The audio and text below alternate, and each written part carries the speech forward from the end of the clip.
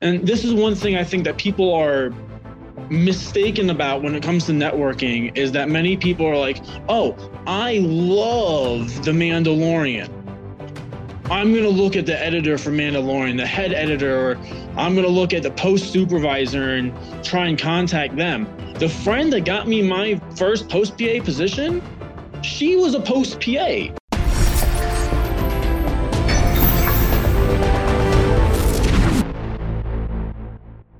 Hey, it's Zach here, and super quick before we dive into the show. If you haven't already, I want to make sure that you have subscribed to my free weekly Case of the Mondays newsletter, because it is where I share my best advice, strategies, and mindsets to help you design a creative career that you absolutely love showing up for every Monday morning.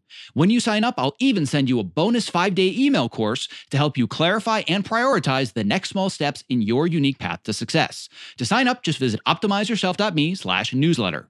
All right, on to today's episode.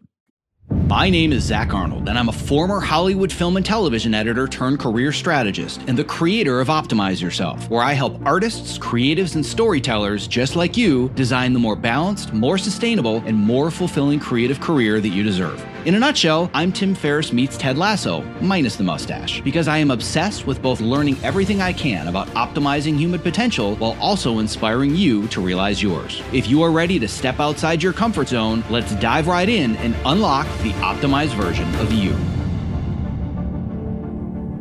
Hello, and welcome to the Optimize Yourself podcast, where I share honest and candid conversations with best-selling authors, world-class athletes, Hollywood legends, elite experts in a variety of fields, as well as everyday people that are achieving extraordinary things.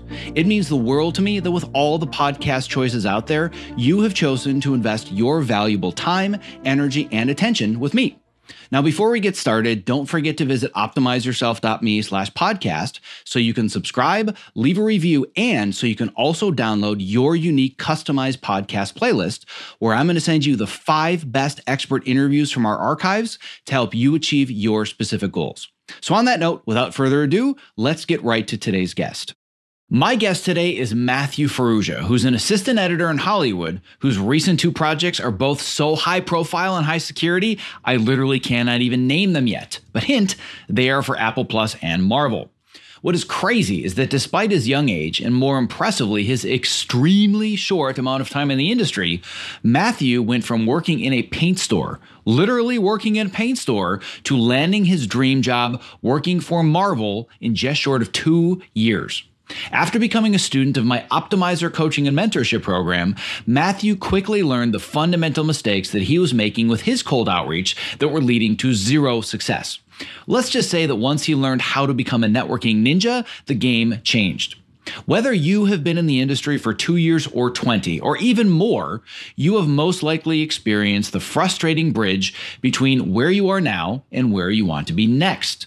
And inevitably, you're not going to bridge that gap alone. You're either going to need a mentor, an advocate, or ideally both.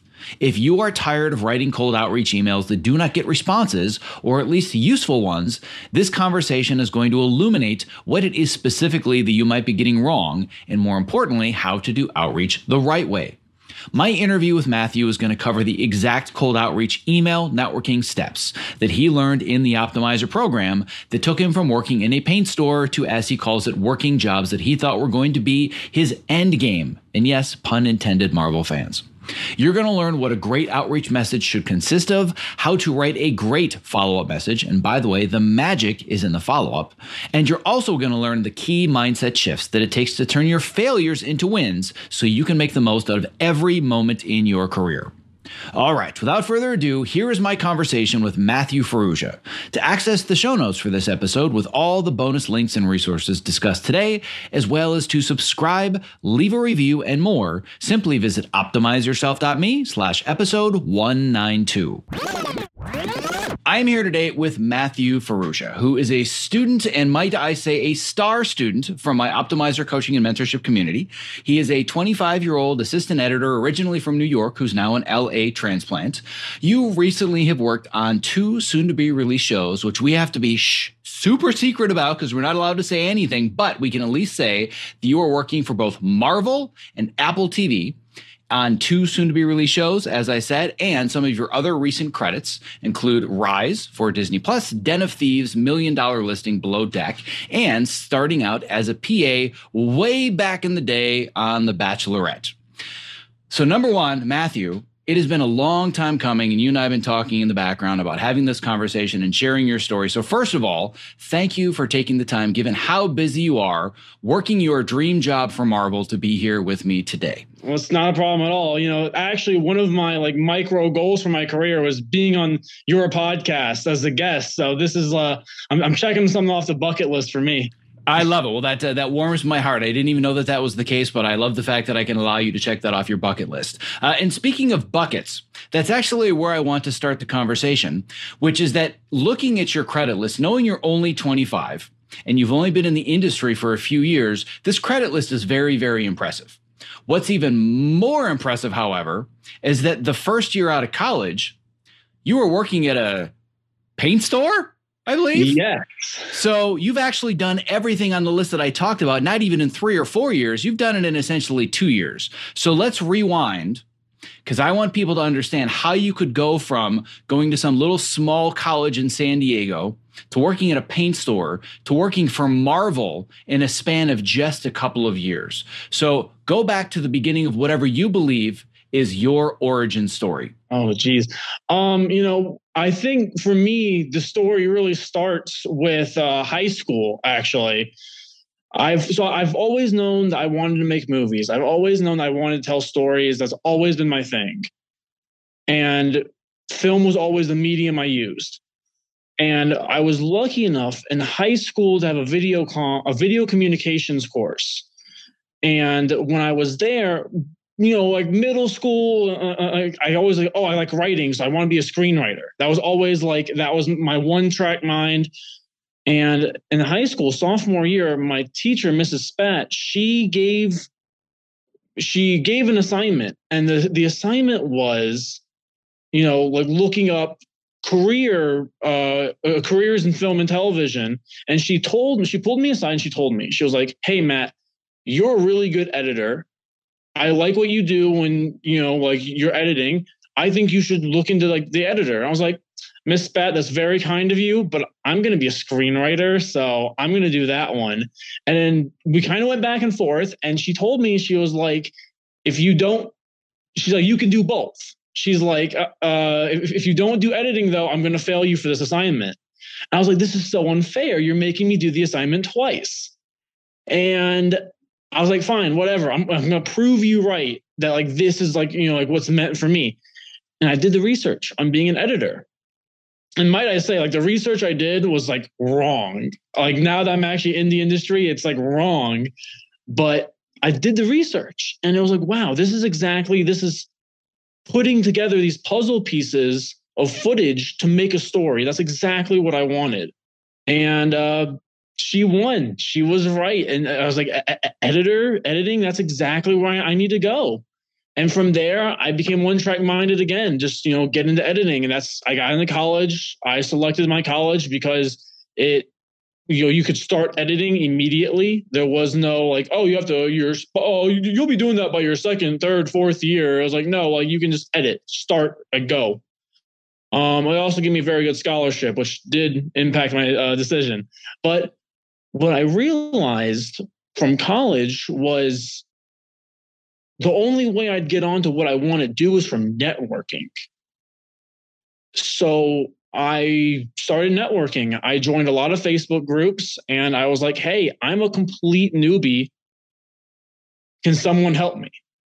Literally, and that was my beginning of my taste of what the community of post-production is like. It's a very welcoming community. I still have people on my Facebook friends list that, I'll occasionally talk to. And it's they were literally there from the beginning. And I used to go up to LA. I didn't even have a car. I'd find a way to get myself to LA and go to BCPC meetups, assistant editor meetups, classes.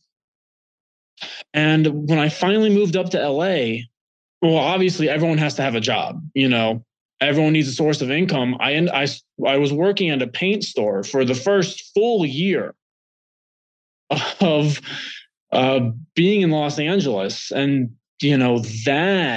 was, that was rough. I mean, because it's like, everyone knows that things take time. You got to plant the seed and wait for it to grow.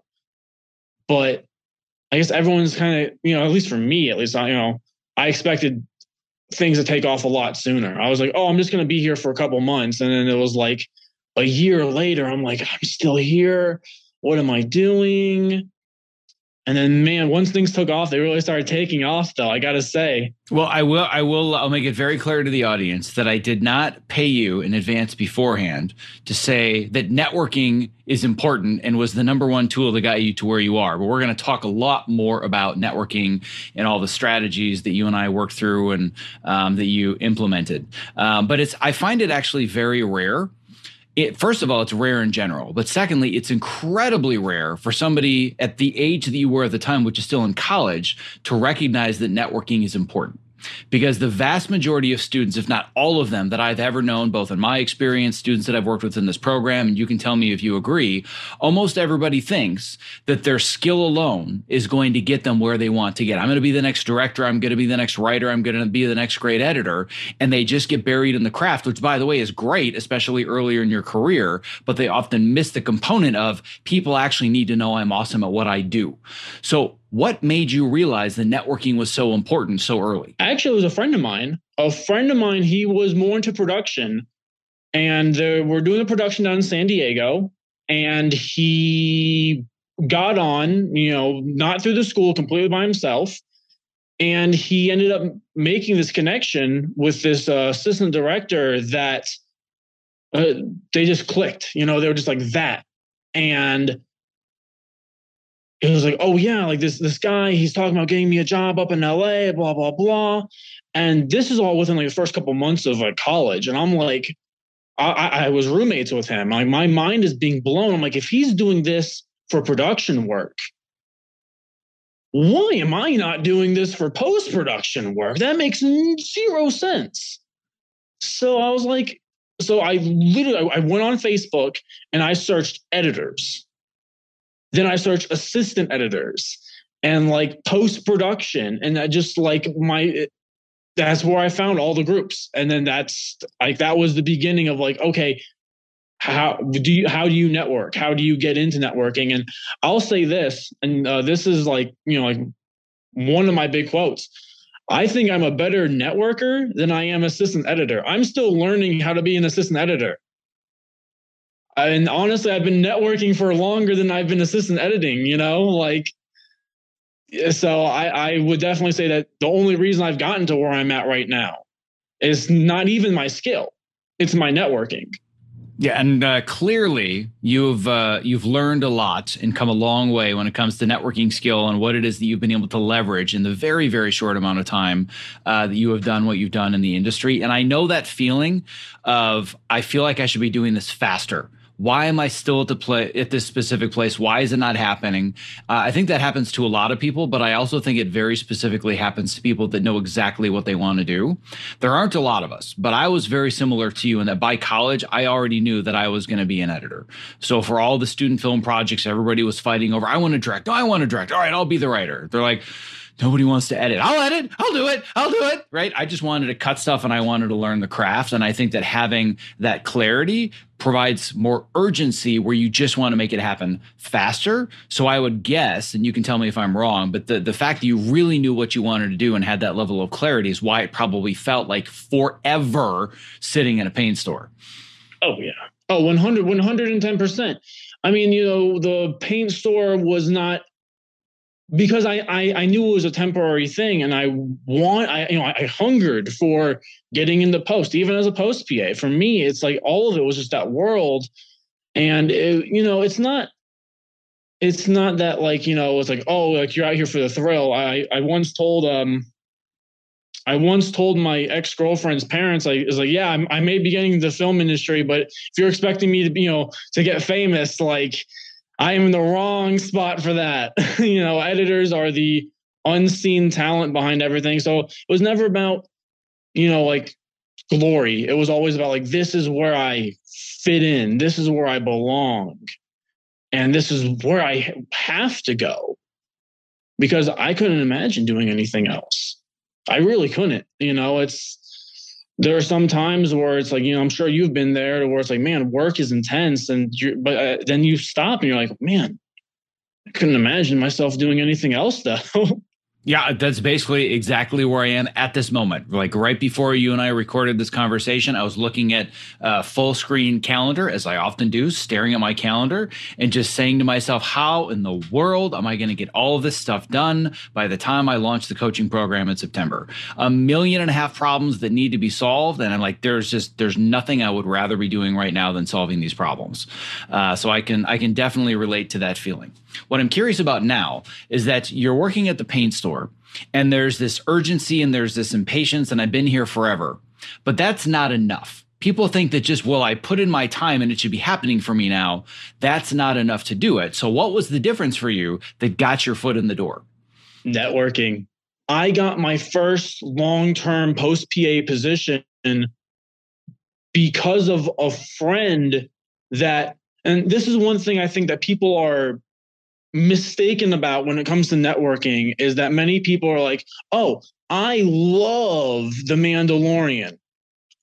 I'm going to look at the editor for Mandalorian, the head editor, or I'm going to look at the post supervisor and try and contact them. The friend that got me my first post PA position, she was a post PA on something else. And the only reason why she was able, hey, I know this was because they actually offered her the job and she wasn't able to do it because she was working somewhere else. And because I knew a post PA and they were like, hey, I know someone else who's trying to become a post PA. I got an interview. And one thing I'm going to say about the industry in interviews is I still hate interviews. I think everybody listening probably agrees with you right now. I cannot stand interviews because it's always the ones that you walk away from with the most excited, the most hyped are the ones you never get. And the ones that you have absolutely like, oh, that's going nowhere. That's the ones that send you the email like that night. Oh, by the way, when are you ready to start? And you're just like, whoa, wait, I went to the bar and got a beer because I was sad. Like, what's going on? So then the friend that was offered a post PA position that wasn't available that referred you, that was somebody that you found specifically through the networking process, through Facebook and whatnot, not somebody that you knew previously. That was somebody so I was a part of the ACE mentorship. I wasn't selected to be the ACE intern, but I was an applicant. And, even if you're an applicant, there's certain things that you do. And a bunch of us just kind of grouped together. Like we were a bunch of applicants that didn't get selected. We all just kind of grouped together.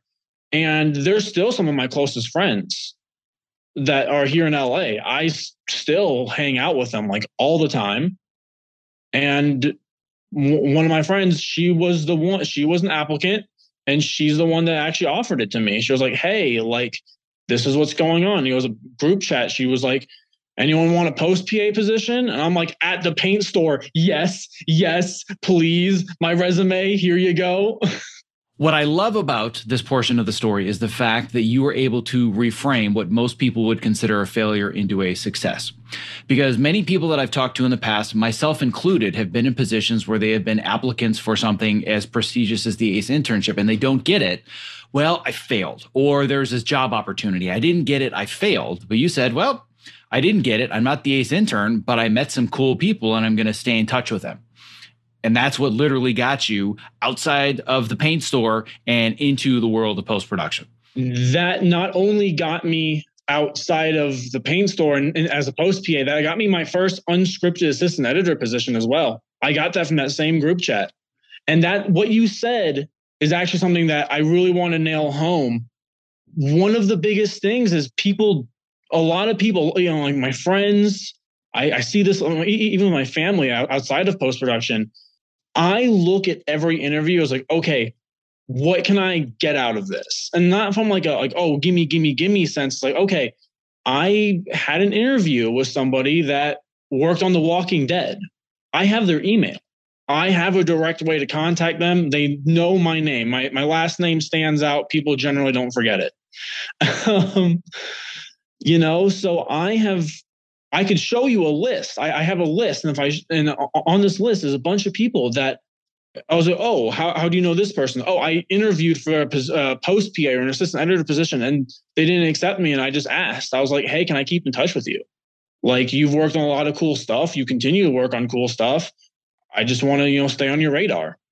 And that's, and I think I got that. And you might laugh at this, but growing up, I was really into like cartoons and anime and all that. And there was this one anime, Naruto. I'm actually wearing a shirt for it. People who are just listening can't see that, and there was this one minor character named Kankuro, and he got beat up by like one of the villains. And when he's at the hospital, like all the main characters are there, and they're like, do you know like who it was or like, do you have anything? And Kankuro reveals he actually ripped off a piece of their clothing that has their scent so they can track them. And one of the main characters says, for some reason, I'm like 10 years old and it's stuck to me like glue. He's like, that's what makes a real warrior, is finding in the face of defeat, you still find a victory. And I'm like 10 years old. That blew my mind. I'm like wide-eyed looking at the screen like, whoa. And this is a minor character. This is from a minor character from like an anime. And I'm like, man. And that is one of the philosophies I've lived my life on. In the face of every defeat, you got to look for a victory. And even if it's like, hey, can I keep in touch with you? Even if you were get interview like feedback, I've done that before. It's like, hey, as my interviewer, what could I have done better?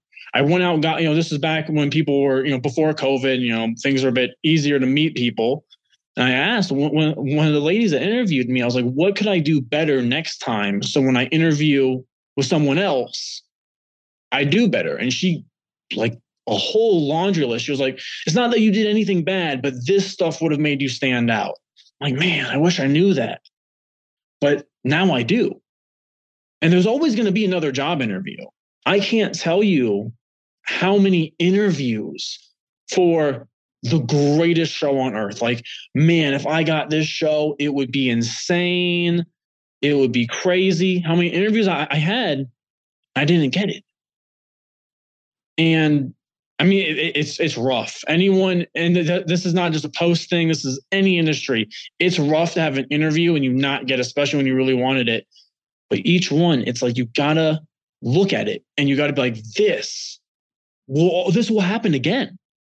There will be another interview. And it will be for something cooler. The stuff that I have worked on and I am working on. I mean, to tell you the truth, Zach, I thought this was end game stuff. I thought I was going to, 20, 30 years down the road, I'd be able to work on this stuff. And everything happens for a reason. There's always a reason why you didn't get that job. And that's because the next interview that you already know how to tackle is coming. And that's the job.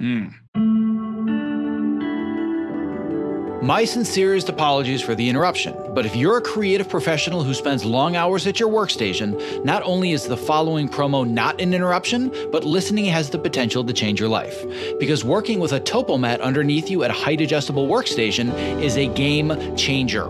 Let's learn a little bit more from Ergo-Driven co-founder and CEO Kit Perkins, creator of the Topomat. The Topomat is the first anti-fatigue mat designed specifically for standing desks. The real benefit of a standing desk is movement. We found bringing in this cushioned terrain under your feet, your brain just subconsciously engages and you wander around and you get that movement at the standing desk that you need without even having to think about it at all. People will come to me at an event or a panel and they'll say, I got the Topomat because of you. Even when they had a mat, once they used this one, it was a total game changer. We've just heard time and time again that with Topo, we've kind of hit the sweet spot, that it's the right premium quality materials and a right shape, that people are actually getting benefit out of this stuff. You spend more time here than anywhere if you do creative work the way that I do. So I would rather be driving around in a Ferrari than a Ford Pinto. And I feel like this is the Ferrari of the standing mat. One of the things you don't realize is that at a standing desk, your main interface to the world, your body's main interface to the world is the ground. If you're going to invest in anything at that Ferrari level,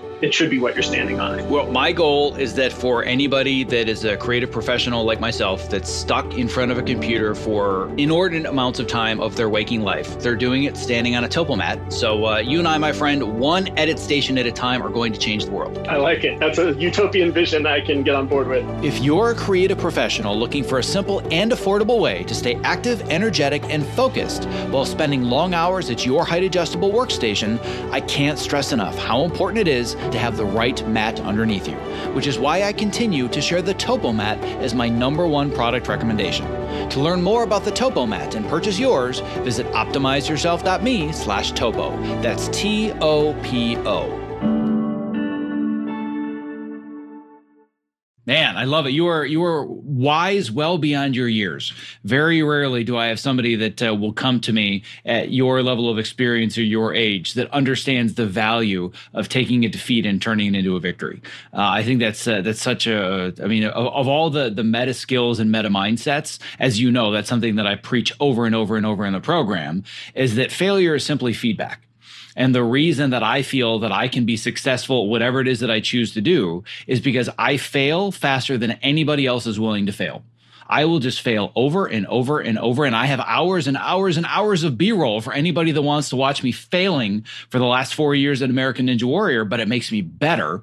And it's not a matter of, well, I failed. I am a failure. I can't do this. It's now I know what I need to figure out next. And that's what you did. You did an interview. It didn't work out. And you said, all right, great. This didn't work out, but how do I do it better next time? That is such a key mindset to be successful at anything. So very wise beyond your years. However, go ahead. Oh, no, I was just going to add something that like, this isn't just interviews. I'm going to tell like a personal story. I got laid off from my second AE job. And I can't tell you how terrible I felt. Second AE job, especially because the first one I did really well and knocked it out of the park. The only reason I couldn't go back is because they didn't have anything for me. Second one, I went into it. I was gung-ho. I thought I got it. I ended up getting laid off. I'm pretty sure I actually talked to you about this when it happened. Yeah, this had happened after you and I met. We haven't gotten to the point in the story where we connected, but yes, you and I knew each other at this point, and I remember doing several hot seats to help you kind of work through that process because as you already know, but maybe anybody that listens, people will often say, oh, are you a career coach now? And I'm like, nah, I'm more of a career therapist. So there were some therapy sessions to work through some of both of the grief and the fear and the anxiety that comes from losing a job or choosing the wrong one or being in the bad situation. And I definitely remember the darker times for sure. Oh yeah, and so yeah, exactly. And I got laid off, and I got a position that worked me less hours, and I worked from home like a week later. And I'm like, man, things work out. And that's just why I want that. It's not just job interviews you have to have that mentality with. It's literally everything with your career. If you get laid off, there's something better. Literally right down the road, you just got to go walk to it. Just go around the block. You're there. Yep. So it's clear that you have not gotten where you are because you are some savant with Avid Media Composer or Adobe Premiere or anything else, but you've decided that I want to prioritize networking as a skill that I want to learn, which brought you to me roughly and almost exactly 2 years ago now. You probably didn't even realize that, but you and I had our first 30-minute intro get to know each other call almost exactly 2 years ago today. I did not know.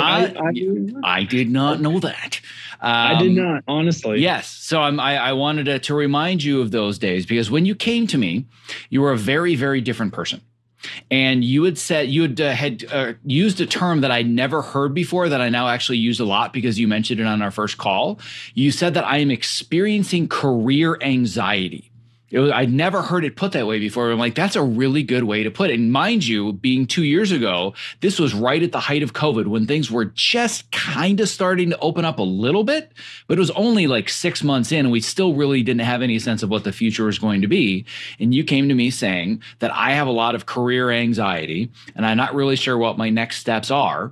But, and it's funny, you talked about this idea of like the end game was getting to projects like you're on now. You had said that, the goal is maybe in 3 to 5 years, I can become a union assistant editor and dream job someday, Marvel films, DC films, et cetera, et cetera. So rewinding 2 years to this call, if I had said, this is where you'd be, you would have been like, never gonna happen. Yeah, I would have told you, yeah, if the stars align and I win the jackpot, like I'm gonna go buy a lottery ticket right now. You know what I like? Two, you know, and I think of where I was 2 years ago because I remember the career. I mean, you know, stuff like that doesn't ever really go away, but it changes. Like it changes with you. So I would say I still have the career anxiety, but it is much more different now. It is, I mean, back then I was scared of being stuck. I was scared of being pigeonholed. I was scared of just not being good. You know, I can't do it. You know, it was like forget high-end scripted, forget top Warner Brothers, top Hulu, Netflix, Disney Plus shows. I'm out here. I'd be lucky to work on a Hallmark film. I mean, like honestly, but yeah. So the career anxiety was definitely there, and it still does stick around because now it's like, am I doing good enough to stay in this world? You know, I'm sure you know a lot about that from everything you've worked on, but like. You get this new career anxiety to where it's like, I have to always be improving, always getting faster because, I mean, you don't want to get left behind. Absolutely not. And that is a constantly evolving process where in this industry, it's always about what have you done lately? Not what have you done, but what have you done lately? And that's what can generate a lot of that career anxiety. And what I've seen from my perspective with you is that I think, of course, the anxiety is not going to go away. I still have career anxiety. Like it's never going to completely go away. But the difference was that there was a lot of uncertainty about what does this even look like? What is the path? Is this even possible for somebody like me versus now you have all the tools, you know the steps, and yeah, some things are unknown, but you have a lot more control of your situation. That's actually a great way of putting it. That's like, yeah, back 2 years ago, I did not like everything was in a thick fog and I felt like I was walking around. Now the yellow brick road is there. I just got to make sure I stay on it. And really, I think I believe anyone can go on like the yellow brick road. I genuinely, it's like, if you just follow advice, follow your gut and just stay true to like your mindset. If your mindset is, I want to work on horror movies, always be moving towards that. So speaking of anxiety, one thing that I want to make very, very clear to everybody that's listening is that you, and I say this with all the love in the world, you were not born with some innate ability to network better than everybody else. And you were not sending out amazing outreach messages. And to be perfectly honest, your networking skills needed a whole lot of work. So when you came to me, one of the biggest pieces of anxiety was I hate sending the emails. I send them and a week later, I didn't get a response and I'm rereading it. It's like, oh my God, I must have offended them or like, so talk to me about before we learned all these techniques, how it felt to have to send these cold messages for you. Oh man, before talking with you and before doing the Advance Yourself course, it was, I mean, anxiety is just a word to say, you know. I would read an email a bazillion times.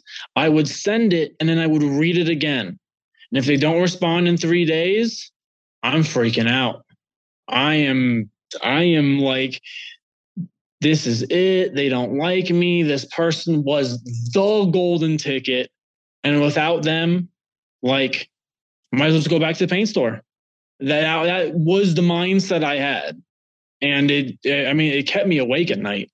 So after working together for a while, what did you realize were some of your fundamental mistakes with your outreach? I remember them. I'm curious if you remember them, because just for the record, you're really good at this now. And the reason you got where we are, which we're going to talk a little bit more about a little bit later, are the actual steps to go from this person to the response, to the call, to sitting in the chair that you are at this moment. But when you first started workshopping with me, I was empathetic and I had all the compassion in the world, but I was also very brutal. What was some of my feedback about the problems that you used to have with your outreach? For me, There were two. First off, as you know, and like you said, this is I did a lot. You know, I wasn't a sniper. I was shotgunning it. They were kind of generic. They were, oh hey, I love what you did. Can I get it? You know, like, can I pick your brain, or can I, be your best buddy? And that kind of relates back to, or not back, but the second one, which I think was my biggest issue, was I would send outreach emails, texts, whatever, like a pen pal. And that was my biggest problem. And that's still to this day, I always like, I don't even want to show you the drafts from my email because we don't have enough time.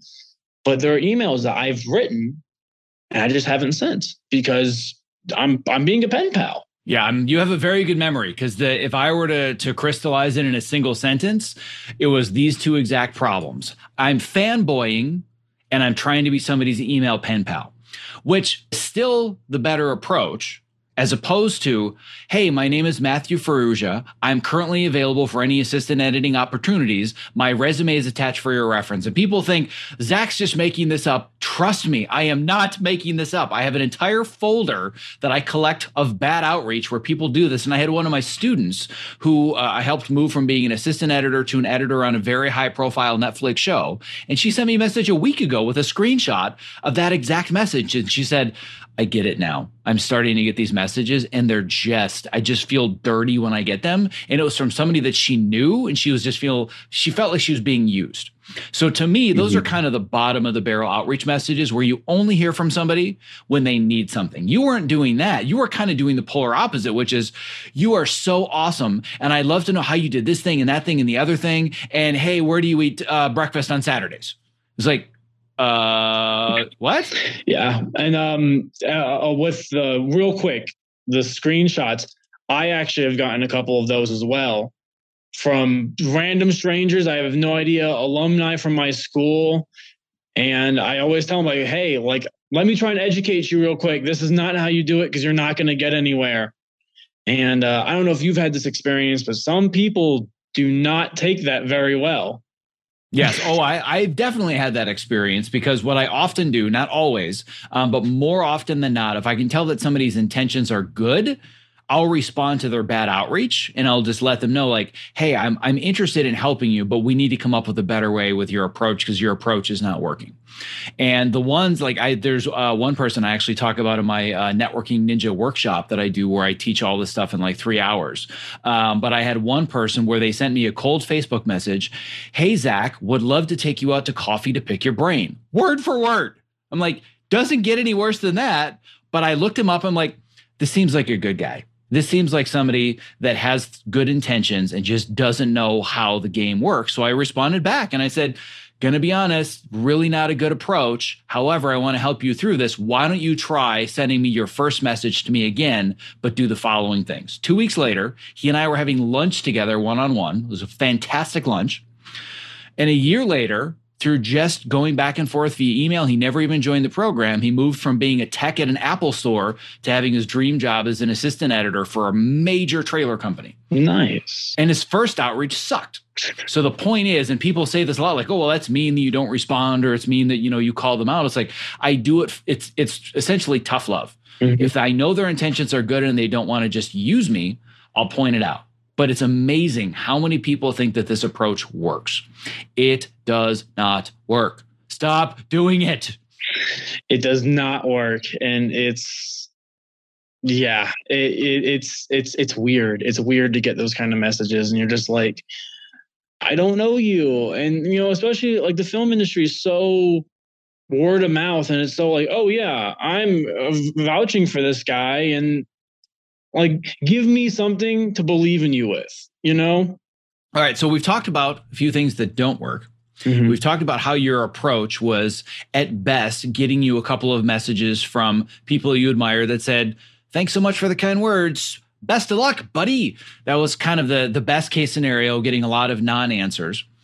What did you learn that fundamentally shifted your mindset about networking and your ability to send outreach that gets results?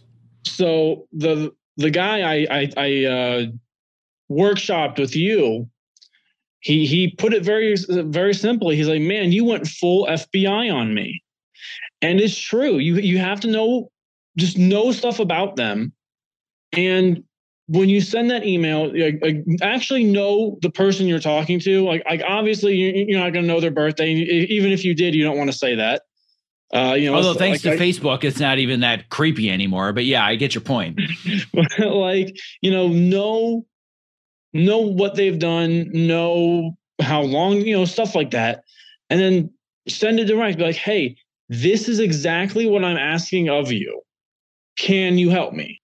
You have to be direct. You can't sit here and play around with the subject. Be like, hey, I'm asking for your time. You have to offer them some sort of value. Be like, what you've done on The Incredible Hulk was amazing.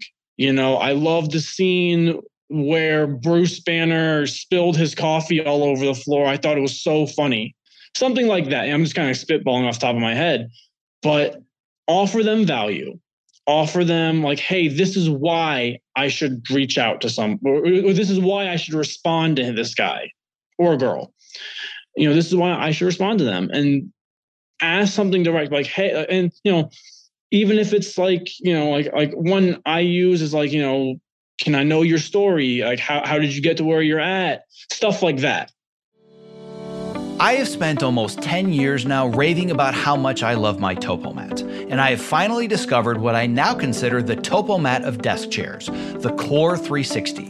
The Core 360, spelled QOR, is designed to keep me constantly moving while seated in an upright and balanced position. To learn more about how it works, let's hear from Core 360 founder Dr. Turner Osler about why he created the Core 360 active sitting chair. When you sit badly for many hours a day, and that's really what the problem is. It's very hard to make yourself get up and do jumping jacks every half hour. But if you just swap to a chair that requires you to be muscularly engaged in order not to fall off, it's an easy bar to clear. For the procrastinators out there who hear all of the statistics and know how bad sitting is and it's the new smoking, and they're thinking, that's something I'll worry about in a few decades, you're going to feel the effects of having more energy at 2 o'clock in the afternoon or 4 o'clock in the afternoon that day. And that's the whole point. Your core muscles will be stronger. You'll have less back pain. All of this will make you more available for the rest of the pursuits of your life, your kids, your hobbies, your whatever. For those of us who need to practically live in front of computers to do our best creative work, the Core 360 is going to level up your game. Keep your body moving and keep the creativity flowing. To learn more and purchase what I consider to be the TopoMat of desk chairs, please go to optimizeyourself.me/core360. That's optimizeyourself.me/QOR360. Yeah, there's a lot of good stuff in there that I want to just clarify and dig into. The first of which, as you know now, is that you must lead with value. And the value can't be something that you look up on IMDb in 3 minutes. Like you said, it's like, hey, loved the show, right? It demonstrates I've done my homework and I actually understand the work that you contributed, and here's the impact that it had on me. That's a really, really big part of this. It's not just some generic, attaboy. It's more, you did this thing, you made these choices, here's the impact that it had on me. And I love, you didn't even tell me this part of the story, but that he said you went full FBI on me. I'm totally going to steal that and remember that for future workshops and sessions. But like the joke that I always tell people is that you want to do your homework, but don't become a cyber stalker. That's very, very fine line between I've done my homework and I'm a cyber stalker. And you didn't cross that line, but he was, kind of alluding to the fact that you went full FBI because nobody does that. So this person received an outreach message from a total stranger that stood out because it wasn't the same generic template. It was, wow, this person really put time into learning more about me and my work. The least I can do at this point is read the rest of their message. Not the least that I can do is respond. That's where people get stuck. Well, I provided you value. I earned a response. No, you didn't. You earned the right for me to read the rest of your message. The next thing that I remember telling you, and you alluded to this, and I want to dig into it deeper because this is kind of the foundation of my entire system. And this is one of the slides that I have in my workshop, and I tell my students that you need to print this out, 27 by 41 poster style, frame it, and put it above your workspace. It is not that people don't want to help you. It's that people don't know how to help you. And that was one of your biggest challenges. I would read your outreach from the perspective of the person receiving it, and I'd say, what do you want? I don't know what you want from me, right? Yeah. You said nice things, but it becomes a transaction. It becomes, this was awesome. Thanks for letting me know, Matthew. Best of luck. Versus turning it into the beginning of a relationship. So what did you start to learn about how to tell your story so people understood how to help you? I would, you explain where you're at. Like, hey, so I'm currently unscripted assistant editor. I want to transition over to scripted. What's something that a second assistant editor would do or would know that would get them hired? You know, it's stuff like, it's like, how did you get on? Like, you know, like, how did you get on this big Warner Brothers film? How did you do that? Like, you know, like, who'd you know? And then they're like, oh, well, you know, it's like when you're direct, when you're to the point, and when you let them know where you're at, like I'm at A, I want to go to B. If you can do that, that's half the battle right there. Maybe even more than half, you know? And we got it's way more than half the battle. It's the entire battle. Because ultimately, if they don't know how to help you, even if it was a nice message, nothing's going to come from it. Or at best, it's going to be a very simple response. And you're like, well, I got a response, but now what? And like you said, it's very clear where you say, this is where I am now. This is where I'm going next. And here's the knowledge gap. This is where I'm stuck, or this is what I don't know, or this is where I'm seeking some advice or a guide or whatever. But one of the key things that you mentioned, which is another area where I feel so many people get stuck, is it wasn't just tell me what to do. It was, what did you do in this situation? Remember where we talked about the expert approach versus the journalist approach, where it's like, you're the expert. Tell me what to do with my life. Most people are like, I don't know what to tell you to do. I barely got my own life figured out. How can I give you life advice, right? Like I made a living out of giving people advice, and I still feel that way. It's like, who am I going to tell you what to do, even though it's now what I do for a living? But most people feel uncomfortable with that, but everybody knows their own story. So you've learned how to talk to people about their story such that it applies to yours and you can get something from it. Yes. And that is really like, that's the goal. That's the key. That's how you make the connect. Because then they talk to you. They get just as invested in you as you are with them. My mentor, the one that I connected because of you, because of you and the whole team. I mean, I still talk to him. I message him. He, not like every scripted show that I've been on, he's got me on.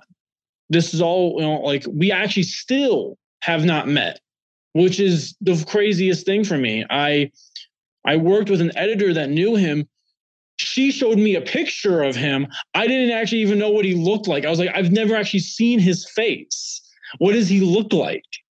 And she was like, what? You haven't seen his face? I didn't even know that part of the story. That's amazing. Well, that is a recent thing that actually happened. She's like, you've never even seen his face. I'm like, yeah, I've never met him. But like him and I talk, he's someone, and you know, like the whole pen pal thing, you get into that as you go on, because then it's like, oh, it's my buddy Matt. Of course I'm going to respond to his text. What's up, man? How you doing? And one piece of advice I just want to give everyone listening is, this is something that, like, you know, Zach kind of like alluded to with like the whole anxiety thing. And now that I'm working, especially in like high-end scripted, I can tell you this is so true. Before, when I sent an email and someone didn't respond in a couple of days, I was scared. I was hurt. I was scared. I was like, man, they don't like me. The fact of the matter is, if they're currently working right now, they got your email, you're on their list to respond to. As long as it's a good like outreach email, you're on their list of people to respond to. They're just so busy. And like, that's something that, like, you know, and that comes from like, you know, this experience of actually working in the industry. I understand that now. Someone sent me an outreach email, a good outreach email. It was a good guy. Been talking to him for a while. And like, he sent it to me like a week ago. And like, I just responded like yesterday. And I was like, I am so sorry. I feel so bad. And I don't think you don't need to be apologizing for anything to go less than a week to send a message. I mean, my Lord, I have outreach messages that are perfect. Like people go through my ultimate guides. They do step by step by step. They sent the perfect outreach. I haven't responded in a month and a half. Has nothing to do with the outreach. It has to do with like, I have so many messages in my inbox. And if my full-time job were answering emails, I'd probably be able to keep up. And I say probably. And that's with help from an assistant. But email just is not my number one priority, even though it's funny because email is now one of the foundations of what I teach people how to communicate with. But it's just not something that I prioritize all day, every day. And if you do creative work, whether you're an assistant editor or an editor or a composer, especially directors, producers, people on set, you might not hear from them for weeks. So the assumption that you show up in their inbox and within days you're due a response, got to get that out of your head. However, you also can't give up and you must have a follow-up system such that you can gently nudge them at the right time to elicit that eventual response, which of course is something that you and I also workshopped extensively, is what does that look like? So you're not being a pest, but at the end of the day, you just gently remind them in a very polite way, I'm still here. Yes. And it's that follow-up email that I think makes the difference. Because when you send that follow-up email, it's like, I think, is it 2 weeks you say is what you generally do? 2 weeks. That 2 weeks, hey, no pressure. Just want to see how you're doing. What's up? Just be like, I know things are busy. That one you can be a little bit more passive with, but if you do it right, it's like a right kind of passive, you get the response. And that's what happened with the guy that you helped me connect with. It was actually I sent a follow-up 2 weeks later, and that's what he responded to. And he was like, dude, I'm so sorry I did not respond to you like the day he's like, dude, like, I'm so sorry. Like, let's hop on the phone. And I mean, you know how it went from there, Zach. I do. I know how it went, but I want to make sure that people listening know how it went. So what I want to do is I want to connect the dots so people can see that even though everybody's path is different, the formula is essentially the same. I see this happen literally every day now with my students where, yes, the paths are different and the timeline is different, but it's essentially the same beats over and over and over. So step one, you write an outreach message to, we don't need to mention who the person is, but a high-end editor working in animated features and the world that you want to get into. Yeah. You write them a message. The message was not good. You and I workshopped it. We made it way, way better to eliminate all these issues of being an email pen pal and just kind of fanboying. And instead, like, I want to reach out to you as a professional in the same world. And there's a few things that I wanted to ask. They did not respond. Mm-hmm. And then 2 weeks later, we used the follow-up formula that I taught you. And I always tell people the magic is in the follow-up. It's never about the initial message. The magic is in the follow-up. So had you not sent the follow-up, the rest of the story might not even exist. But knowing you, you would have found another way. But you get the follow-up message, and I want to make this part very, very clear. Did you ask to get on a call? No, I did not. I was shocked. I don't even think I waited for the Wednesday that was our class day. I think I sent you a message immediately. I was like, Zach, he wants to call. But no, I get those messages all the time where people say, oh my God, I sent the outreach message and they want to have a call with me. And nobody understands why. And the reason is if you're very clear about how somebody can help you and they see the need and they know that they can fill that need, they want to.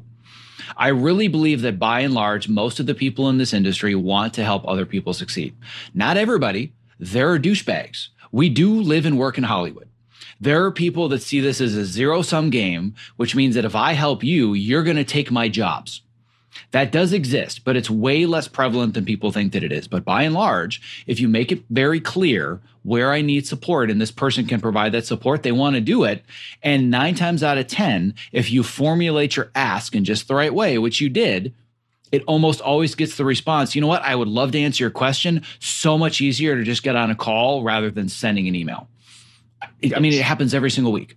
And it really, I sent the follow-up and him and I, we had the call. We talked for 45 minutes. And at the end of it, and the biggest thing is to be yourself. The person you reach out to, have it actually, it's not just like, oh, I'm not really a Star Wars person, but The Mandalorian was a big show, so I'm going to reach out to the Mandalorian editor or assistant editor.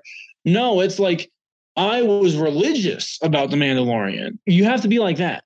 You have to be like, hey, this is something that really this matters to me.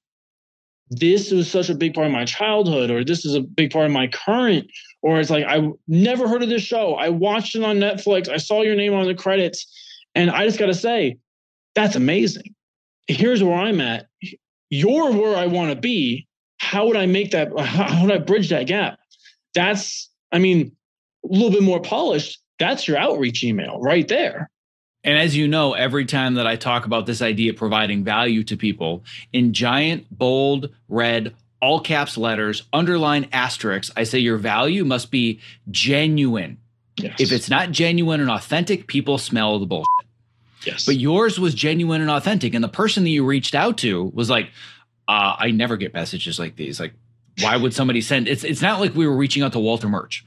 He probably gets a lot of outreach. We were reaching out to somebody that most likely almost never gets the quality of message that you sent, which is why it stood out, which is why you probably got a Zoom call and had a conversation.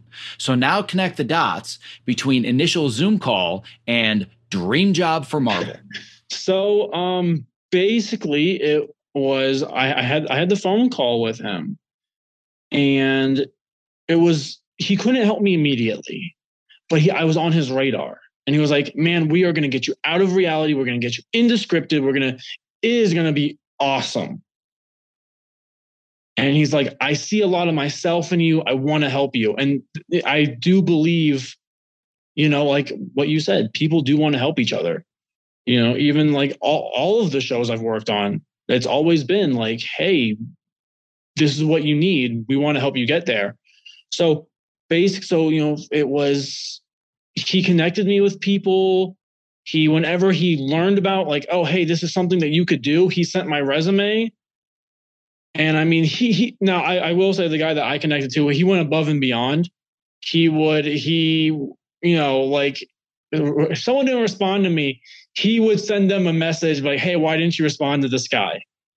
That's a lot. I would not expect most people to do that. He did because he's awesome. Just to be honest. But it's like one of those things, because I was genuine with him and he knew where I wanted to go. He put his neck on the line for me every time.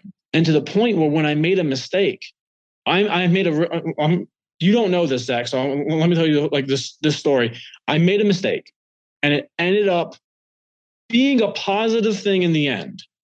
But when it happened, my soul was crushed.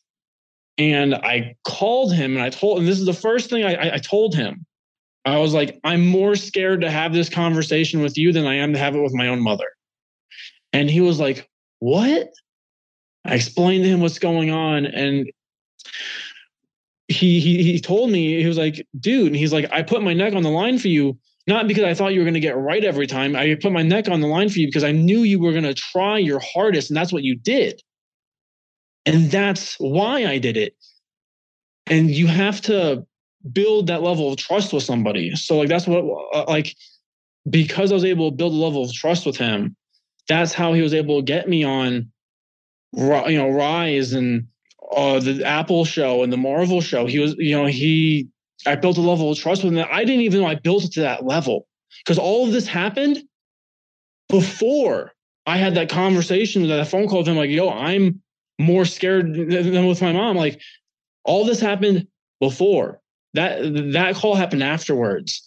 And that conversation made me realize I built up such a level of trust that it's not just a matter of going to bat. He's the coach. He put me on the field knowing I could hit that home run. And that, when you build a relationship after that outreach email, when you're building, when you're talking, that's what you're trying to get to, because that's what's going to get there. And that's what's going to get you where you want to go, or as far as they can take you, that's what makes it. Well, little did we know that workshopping ad nauseum one outreach email was going to get you a mentor that was not only going to open doors, but was going to kick them open and make sure that people knew that the door was open and you were there standing waiting. I had no idea any of this would come from this. My hope is that we would get a response in a Zoom call. So the fact that it led to where it did now is just absolutely astounding and just speaks to your level of tenacity and, clearly understanding the value in all of this.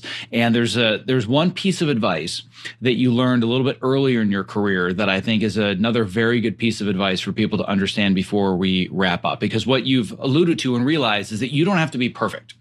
And he's judging you based on your character. He's like, this is somebody that's going to work their hardest. He's still young. He's going to make mistakes, and I understand that.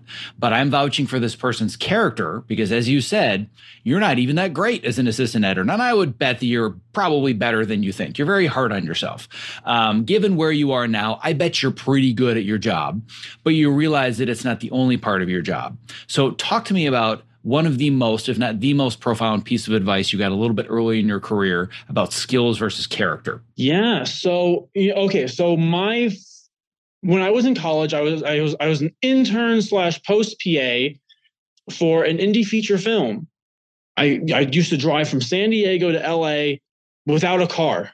So I would rent cars, borrow them from friends. I racked up a pretty big bill from that. Investment was well worth it, clearly. Oh yes, 100%. And the assistant editor for that indie feature film, he told me, he was like, listen, Matt, if I have a choice between somebody who knows Avid was a total dick, unbearable to be around, and someone who knows nothing about Avid, but is really fun, really excited, and really eager, I'm choosing the second person every time because I can teach you how to be an assistant editor. I can teach you how to use an Avid. I can't teach you how to treat people. I can't teach you how not to be a dick because we're all too old for that. And I mean, I at 21 years old, I was too old for him to do that, And he even straight up said, he was like, I wouldn't have let you stayed as the post PA if you were unbearable to be around. So, and that's one of those things, like you have to go into everything, be humble and be like, hey, I'm here to learn. Even if you know how to do dailies, you know how to do script sync, you know how to do a sound pass, you know how to do all these temp VFX. What's the way you like it? Because when you're working with a first AE or an editor, you got to be like, hey, how do you like it? And you have to. I relearn everything, every job.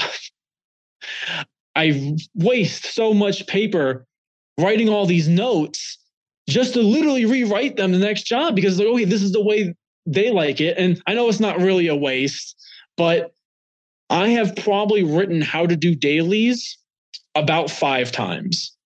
They're all I actually just recently found, like I have one in the notebook that I'm using right now.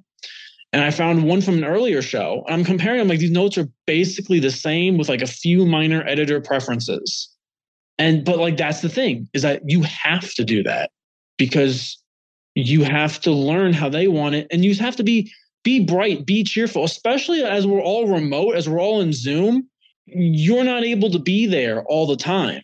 So when you are on Zoom and people do see your face, be the guy that smiles, be the girl that, makes a joke or like, even like, I try in most of my Zoom meetings, we have like a daily meeting. I try to always be the person that's like, hey, good morning, everyone. And everyone else's camera's off. Everyone else is muted. Usually I get one person to unmute. Oh, good morning, Matt.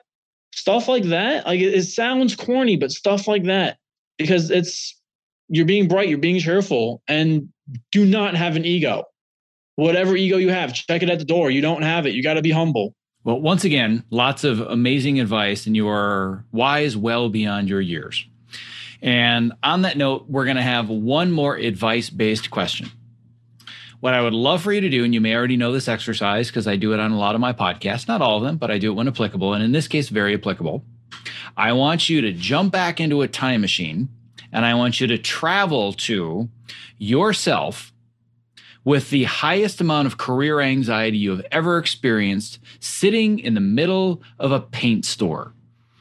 wondering when the hell am I ever going to get out here, and am I ever even going to get out of here? What are you going to tell yourself? The first thing I'm going to say is don't be so hard on yourself. You know, I know I'm very hard on myself. A lot of my friends have told me that they're hard on themselves. Don't be so hard on yourself, because Rome wasn't built in a day. And when you're building your career, you kind of are like you're building an empire. You're building something that's going to last the rest of your life. You know, like generally, it's never going to be built in a day. Take every defeat, every failure, quote unquote, and find a way to win from it. And then I would also tell myself, it's like, hey, like, send those outreach emails when you have a reason to, when you know exactly what you want to say. Because there are a lot of people, especially when I was at the paint store, a lot of people that's like, man, if I could go back and put that phone down, be like, hey, buddy, think about it. Just think about it, because this is not a good outreach you're doing. I don't think anyone holds anything against me, but there are definitely people that there's like an awkwardness now. That's like, oh, yeah, you sent that really bad outreach like a little while back, and this is the curse of having a very recognizable last name. It's like, yeah, that was me. You're not going to meet too many more Ferrugias in the film industry, especially for post. You know, like that was me. Hi. Well, with your personality, you'll learn how to overcome that very quickly and make that a positive instead of a negative, I'm sure. Definitely. So, well, like I said, that is amazing advice. I think that everybody should take note of your story, your approach, all the things that you've mentioned. And most importantly, for anybody that is listening today that's thinking, man, I would love to reach out to Matthew if they wanted to connect with you and learn more about you. How can they do that? Facebook is probably the best way to get a hold of me. My name is my name. I'm sure Zach's going to put it in the title. So just reach out, but send a good outreach email, because, you know, you've heard a lot here, and just listen to a few more of Zach's podcasts. You'll know how to send it. Send something that will knock my socks off, and you'll get a response. I love it. Absolutely fantastic. Well, this is just one of those journeys that I just have absolutely loved watching. And it's certainly not the end of a journey. It is the very, very beginning of you building what is going to be your giant empire. So I can only imagine how quickly things are going to move along as you continue to build these relationships and continue to be humble and provide value. But at least for the meantime, this will be the end of the story. So I must say that it's been an absolute pleasure having you on the podcast. Very glad that you can check off your bucket list being on this podcast. It means a lot to me. And can't thank you enough for being here today. So thanks so much for sharing all this with us. And thank you, Zach, for everything you've done. Thank you for inviting me on the podcast. And yeah, I'd love for a part 2 one day, a follow-up to see where I'm at. All right. All you got to do now is earn it. Yes, definitely. Which I know you will. Thank you. Thank you. Thank you so much for investing both your time and energy listening to today's show. If you were inspired by this conversation, don't forget to subscribe in your podcast app of choice, and most importantly, leave a review, because that helps move the show to the top of iTunes and get our message out there to those who need it the most. Simply visit optimizeyourself.me/subscribe to never miss another episode. Lastly, stay safe, healthy, sane, and most importantly, be well. One last thing before I lose you. If you haven't already, I want to make sure that you've subscribed to my free weekly Case of the Mondays newsletter, because it is where I share my best advice, strategies, and mindsets to help you design a creative career that you absolutely love showing up for every Monday morning. When you sign up, I'm even going to send you a bonus 5-day email course to help you clarify and prioritize the next small steps in your unique path to success. To sign up, just visit optimizeyourself.me/newsletter, and I will see you in your inbox.